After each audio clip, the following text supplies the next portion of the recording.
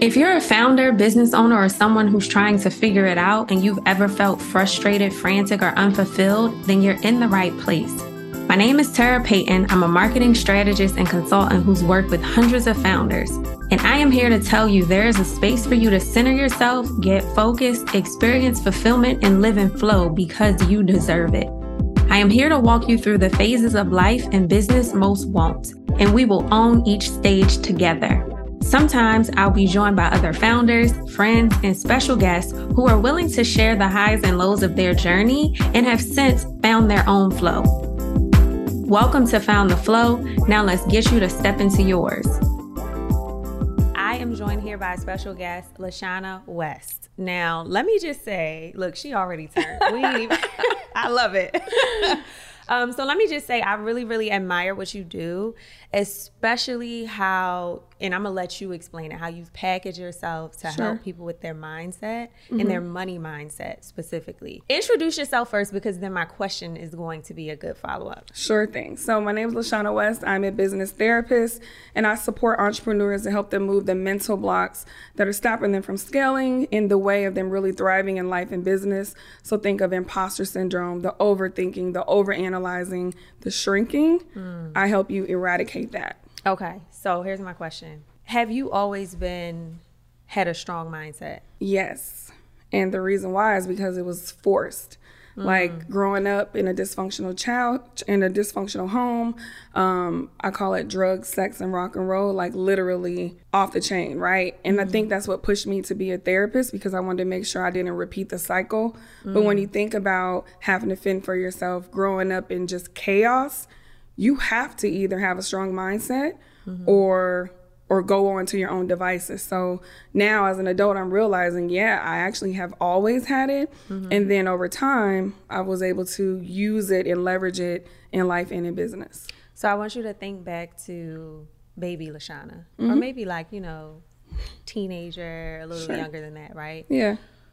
With what you just described, drugs, sex, and rock and roll, what were you thinking at that time? Were you kind of like sitting in it and thinking this is crazy? Or because like you said, a lot of people sometimes they can just go off to their own devices and kind of become what they're around. But for you, it was very different. So talk to me about kind of what you were thinking, what you were seeing, and how you were feeling in that time. Yeah, so I mean, growing up, at the end of the day, a kid is a kid. But kids also know when something's not right. And so, my dad was in the military. My mom met him in Germany. She was married at the time, got divorced, married my dad. They had me. I was born in Germany. So every time I would apply for college, I have to have that little certificate, student born abroad, right? And we would travel all over. You would think it was the happy family, but inside, they're doing all the things. They're on drugs, and I call it functioning addicts. And if you don't know what a functioning addict is, it's literally you're able to go to work, you're able to do all the things, but when you get home, off the chain. And so that's kind of what I grew up in, and I knew it wasn't right, but what can a kid do? So I kind of just built my own coping skills. And they got divorced around when I was like 9 or 10, but my mom continued to do drugs. And so that's when I was literally fending for myself, stealing clothes so I could be looking cute at school. Everybody thought, oh my God, Lashana has it all together. They voted me best dressed, but literally, no, that's not what was really going on. And I feel like that's kind of the filters that we see where, I want to be like that. I want to be like him. I want to be like her. But what really happens when the lights go off and you end the live, we really don't know what's really going on in people's homes and what they're really going through. That's so true. So I actually grew up in a home with a parent that was a functioning addict. Okay. And I did not know that my parent was an addict until one experience. I was nosy as a child, right? So one night I was kind of like peeking down the stairs and I saw them do the drugs. But then I didn't realize, or at that point, I think things started to click. So like things started to get stolen, things started to go missing. So was it blatantly exposed to you? Well, I mean, it wasn't like they were doing it in front of us, but now I know it's intuition. I could be on the phone with my mom and I would know that she was high. And she'd be like, I'm not high, but I could just hear it. I could hear the change of her demeanor. If I could see her, she didn't even have to talk to me, her mannerisms. And so now I know I was just very keen on energy, but it wasn't blatant in regards to they're doing it in front of us, but I mean, I would see her picking things off the floor, looking at it to see if it was crack. You know what I'm saying? Got it. And I don't think that addicts are cognizant of their environment to know someone's watching you do that. They're just trying to get a fix, right? And I just want to say, you know, both of my parents have been clean for like 10 to 15 years. Amen. Yes. Yes. But this is the thing, and I always tell people, everything that happens in life happens for us. I would not be here. I would not be a therapist. I would not be an effective parent had I not went through what I went through, because that showed me what I didn't want to repeat. And so, yeah, man, it's crazy, but also I think everything happens for a reason. And yeah, I'm just so excited to be here. Yes. So I applaud both of your parents. My parent has also been clean for over a decade, close to maybe 2 decades at this point. So I applaud your parents, my parent as well. I want to kind of tap into you as a mother now, right? So from that experience, what did you take away from it that you wanted to instill in your daughter? And was there any good that you took away from it? Because you said there were things that you knew you did not want to do, right? So that's like the very I guess blatant things, like you know, you didn't want to do drugs, you didn't want to raise your child in chaos, right? But was there anything positive that you pulled from that experience that you now instilling your daughter? Yeah, most definitely. I think the number one thing is that all people want to do well, but they can only do with what they have. And if you think of the 1980s, that was the crack epidemic, right? My mom's mom was like 14, 15 when she had her.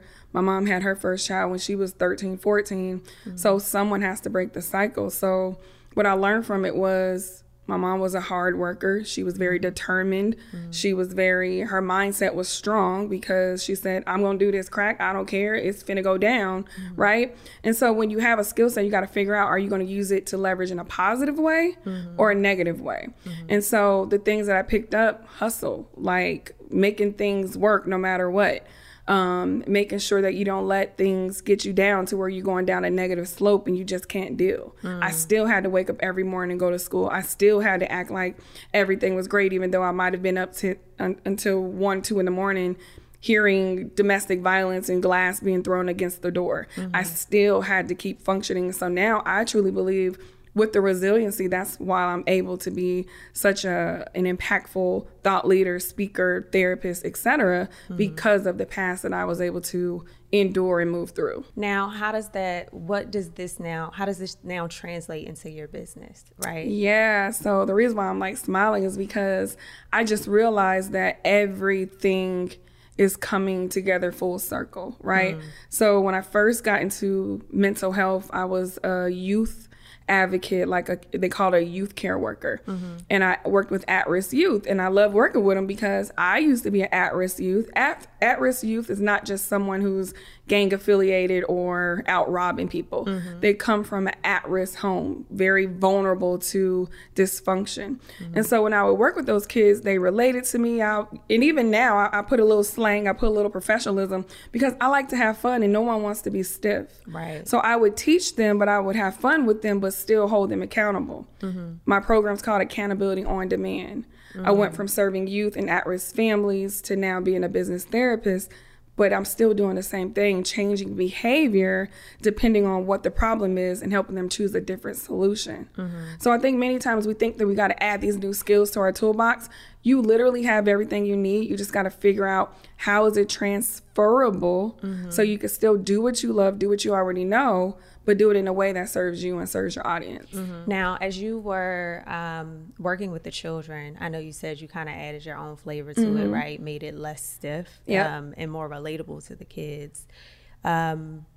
What was your experience like working with children, and why did you kind of transition from working with children to now? Like, what was the need that you saw, or the gap that you saw in entrepreneurs? So I loved working with kids, and actually that's really what I'm excellent at. I'm cool with what I do now, but put me in a room with kids who are not motivated, who have no hope and they just don't know what to do, they're going to leave ready to go be the president, right? So we're kids. We were them, right? And so working with youth, the thing is, we can work with youth, but they will always go back home to the same environment. The parents had to have some programming, some new skills. And so I'm also a certified parent coach. But so I pivoted and started doing more leadership, working with adults. So the same company that I worked for the youth promoted me to be like program director, CEO, etc. So I started serving and working with adults. And from there, at the end of the day, it's just about support. If you have support, you literally can go from being homeless to being an executive in a corner suite if you want to. And so what I learned is that if you give people support and you give them the tools, they have to choose if they want to use them. But I'm all about exhausting all resources. I'm making sure that you have everything that you need, because if I keep pushing and they're not receiving, then it's enabling, right? So I know I'm like going around and around, but at the end of the day, I ended up working with entrepreneurs because I wanted to stretch. Like I just started working with entrepreneurs probably about 4 years ago when I moved to Atlanta. Before that, I didn't even know what entrepreneurship was. I didn't even know that I was a creative.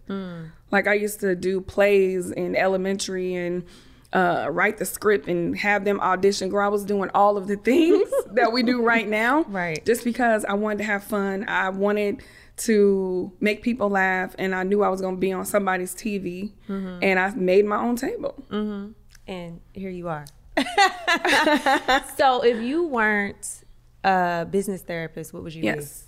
I think more so talk show host, someone like a Oprah, who brings conversations to the table.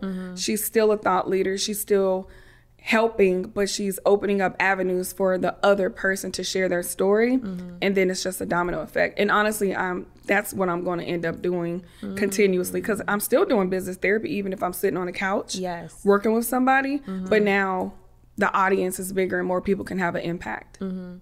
Have you ever found yourself attached to a particular person that you've been working with in a way that you mentioned, like sometimes if you're pushing, you know, it kind of becomes enabling. Have you ever found yourself too attached to the outcome of someone that you're working with, whether it was a child or the entrepreneurs you work with or even the parent experience? I have really, really good boundaries.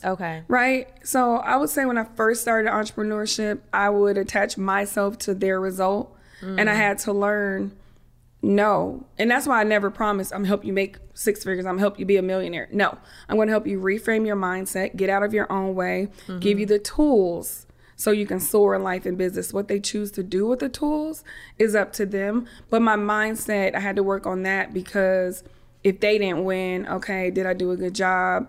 Was my service effective? And now I know, yes, it most definitely was. But there was a time when I would kind of waver in that thought. And what helped you through that?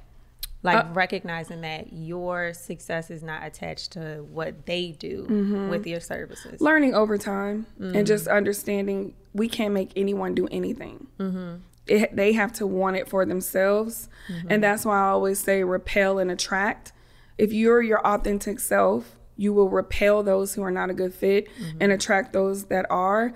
Because when we shrink and we try to fake it, we're attracting those who aren't really attracted to our true brand. And then there's going to be a disconnect. They're not going to meet their goals because it's like a false pretense. They signed up for something that wasn't real. And so within my brand, I definitely infuse confidence and authenticity so we can early on connect with those who should be in alignment with us. So I would love for you to walk us through like the steps that you take people through as a business therapist. What does that look like? What are the key steps? You don't have to share all the gems, but like, what are the key steps that you walk people through, and what is their transformation at each phase? Yeah, great question. So she's asking about my framework, guys. Yes. So I have a 6 seed method, and it's a play on words with the word succeed, but there's 6 C's. And I won't go through all of them, but the first one is courage. It used to be confidence, right? But you can't gain confidence if you don't even have the courage to think about what you want to be, articulate it, and actually do it. And so we work on courage. What's really, really holding you back? What happened in the past? Is there some imposter syndrome? Is there some unresolved trauma? Or were you bullied in the past and that's still sticking with you? So once we dig deep and find out the root cause of what the dysfunction is, and when I say dysfunction, it's literally mindset block. So whether it's money mindset block, confidence, social anxiety, or even you not realizing how dope you are, but the world sees it, which imposter syndrome. So we get to the root cause of that. And then that's when the clarity, that's the next C, and the confidence builds. And from there, I work with them on content creation so they could be their full authentic selves and invite people to what they have, their transformation, right? And once we're continuously working through that, and this is the thing, it's like they go through mindset loops. So, okay, I'm courageous, I'm ready. I start creating that content. Nobody's liking, nobody's subscribing, nobody's watching my live. I'm doing all the things and I got like 3 people. Y'all want something from the store? Right? Right. But it's persistence. If you keep going, there's a compound effect to where, okay, Lashana's consistent. She's showing up. I kind of like her. Let me click. And people have to warm up to you and you have to build your know, like, and trust. And then from there is literally where you have to be a champion for yourself and your brand. At the end of the day, every day I know entrepreneurs like, I don't know if I want to do this. This is a lot. I was ready to quit last week. But then my question is, who will miss out and what will happen if you stop? Right. I think fear is so small when you think about the impact. And so it's literally the journey of the mindset, the content, the clarity, the confidence, and then that's where the cash flow comes in. A lot of people want to go directly to the cash flow. Right. I want to make money. I want to be an entrepreneur. I want to leave my 9 to 5. Oh, that's great. But what happens when A and B doesn't equal to C? Are you going to give up or are you going to keep trying, testing, and tweaking? Shout out to Abu, because those are not my bars. And maybe he got it from somebody. I don't know, but they're not mine and I use them a lot. You just have to keep going and be persistent. Like I left my 9 to 5 10 months ago. I'm talking about 80, 90K, full benefits, full 401k. Like right now, I'm still nervous. Even though my business is going well, I'm not exempt, even though I'm a mindset coach. I'm on LinkedIn, like, let's see what's out there just in case. Right, right. But guess what? God said no. You're going to keep doing what you're doing. You're going to keep making an impact. And I'm just listening and taking it day by day. Hey, if you want to figure out how to go from being a frantic founder to a founder in the flow, then you better go ahead and get on my email list. Take the quiz to find out where you are currently in the founder's journey, how it impacts your marketing, and I'll send you information straight to your inbox that is known to get you in flow, keep you in flow, and get consistent customers and cash flow coming to your company. So go ahead and take the quiz. It's linked in the show notes, and I will see you next time. So it's really important to have the foundation essentially, because as you are stepping into entrepreneurship or evolving in this entrepreneurship journey, there's going to be ebbs and flows. So what I heard from you is that the mindset loops.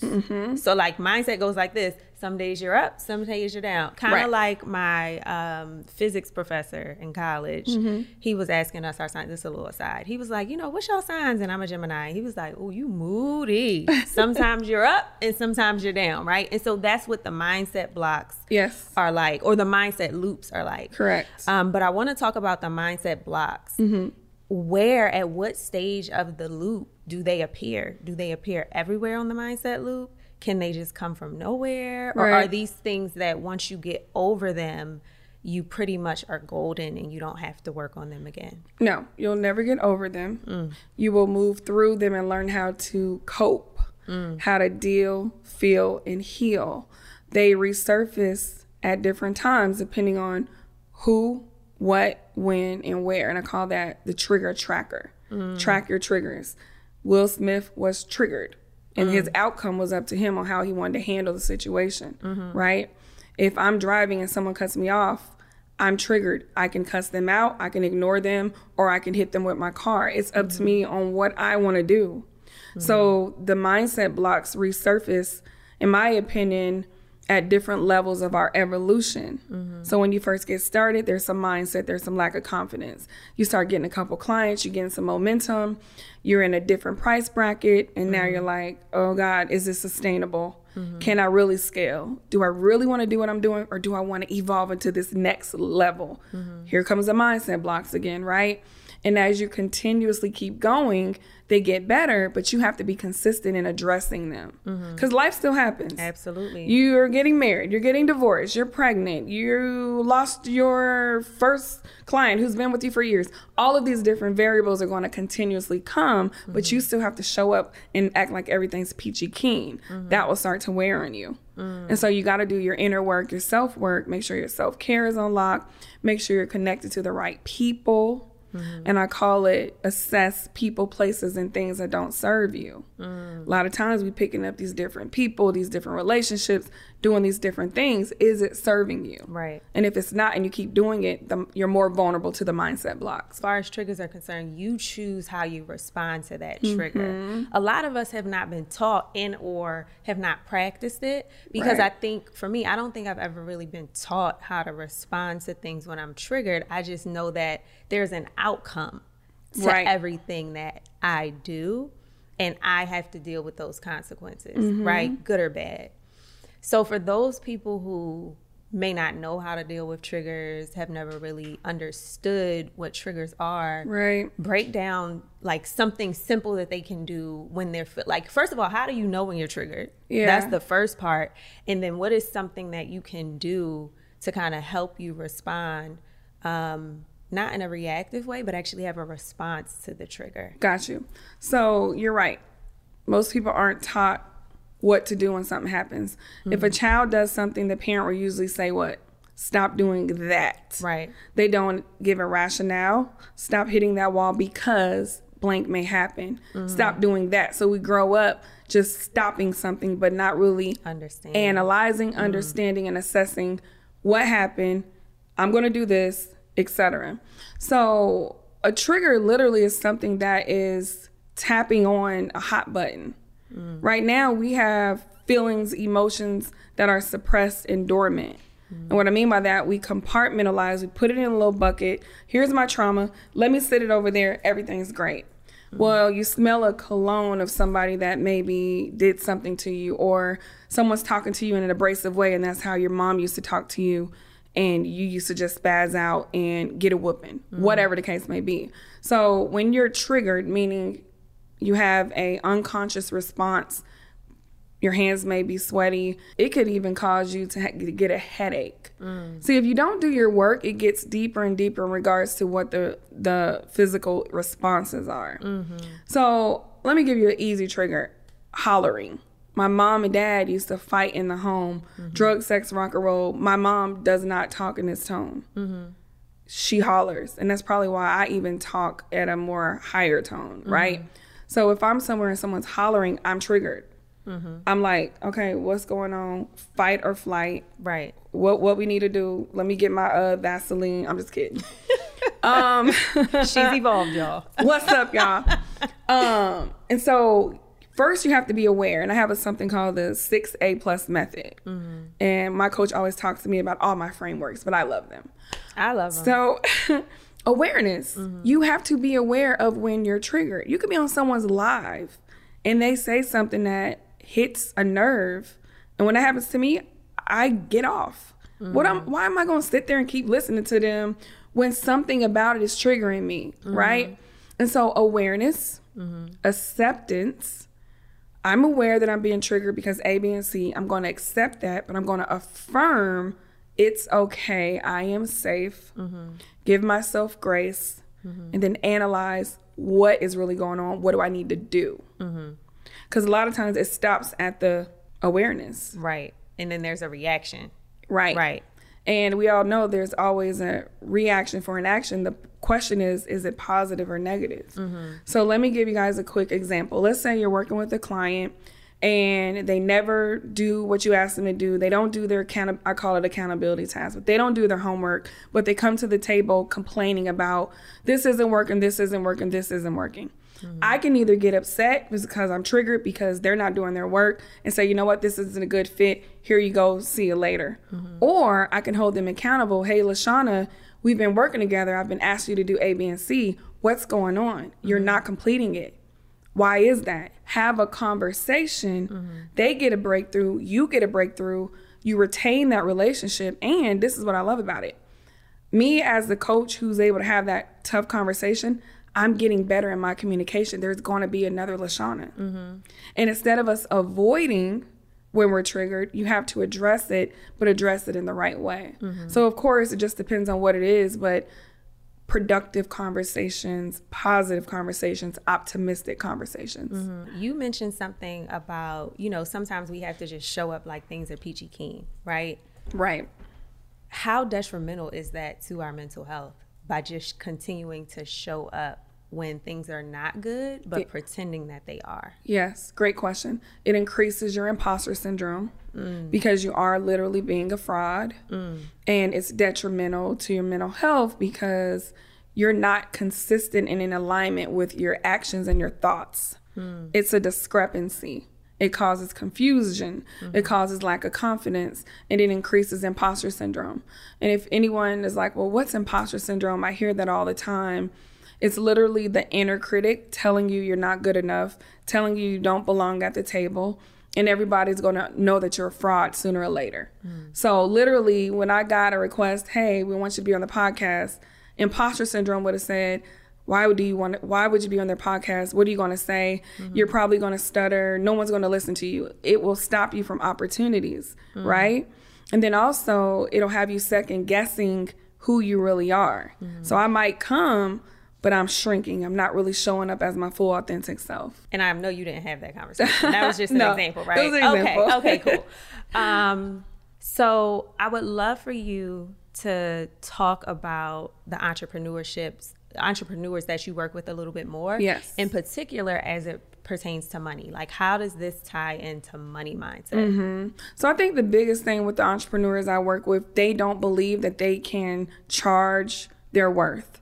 But here's the thing, side note, we will never charge or get our worth. When you think of the blood, the sweat, the tears, our expertise, our experience, our passion, we will never get paid our worth. But can you get paid a competitive rate for your services? Yes. So most of them, they trying to charge $19, $29, $97 for 4 weeks. They have that 9 to 5 mentality, charging by the hour. Oh, okay. I was about to say, what? Okay. All right. So if I get paid $20 in corporate, as long as I can get paid $25, I'll charge that for an hour. 4 hours, that's $100. It's about the transformation. It's about, like, at the end of the day, when I meet with somebody, they're going to walk away with their life change. They're going to be able to rinse and repeat what I've taught them in their life. So it's not about an hourly rate, right? But the thing is, well, if I charge $1,000 for this 1 hour, is anybody going to buy it? And if they do buy it, I probably got to give them the world because that's a lot of money for 1 hour. I've never received $100 for 1 hour or $1,000 for 1 hour. So all of that is internal. Right. We're thinking of I say you created a whole Tyler Perry movie without a freaking script. Right. You done got the whole thing, and you've created that in your mind. So when you have those blocks, and this is the thing, like, because I work with a spectrum of entrepreneurs, those who are just starting, those who are scaling. Even for those who are scaling, let's say you're making 6 figures, but now the scarcity mindset is coming in so you can surpass 6 figures. So you can scale. Okay, is it sustainable? Can I keep this up? Will the clients keep coming? If I evolve and pivot, will they understand the new me? All of those are the internal thoughts that we're creating. And it's good to have them, but don't believe the feelings. Feelings are not facts.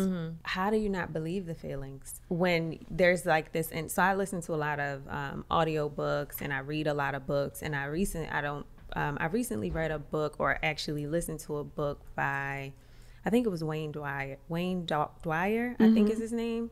And it was talking about like the internal dialogue that we have with ourselves. It might have been Les Brown. I don't know. I listen to so many, it just goes back and forth. So it was like talking about that internal dialogue that you have in your head.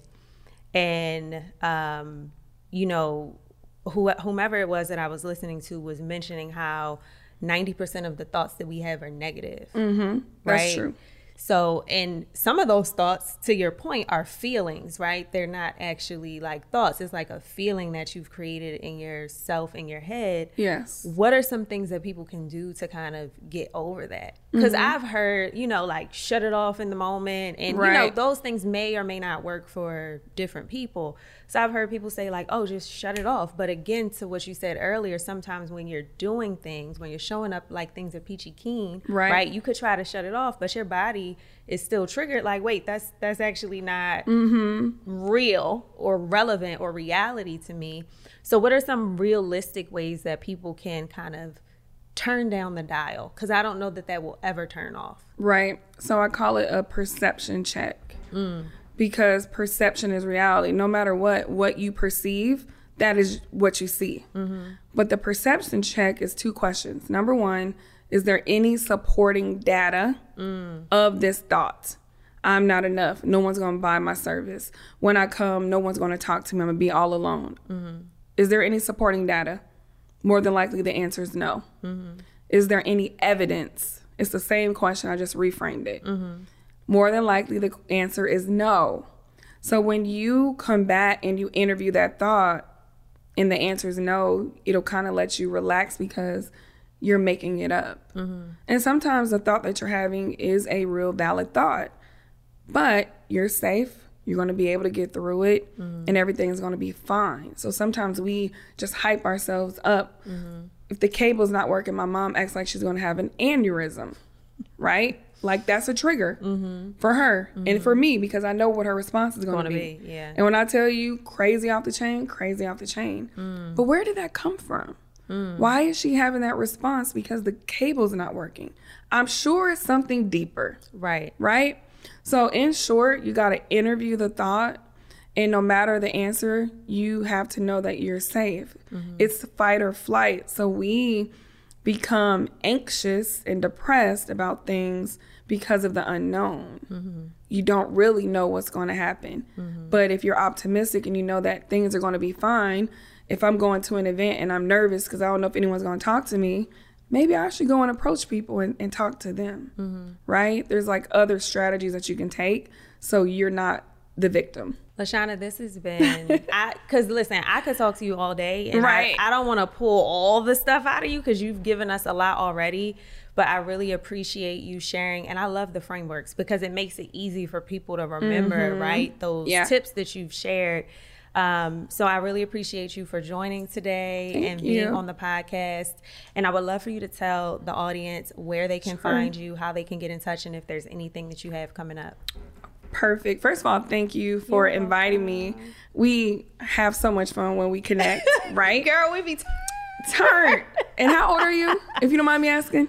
I'm 37. I'll be 37 in a couple, So I'm 39, y'all. 39 and fine, okay? Exactly. So we're about the same age, and I didn't even know your story was similar to mine, but 1980s, we already know all the things. So again, my name is Lashana West. You can find me at Miss West Creative Coach on all things social. And if anything I said resonated, make sure to connect.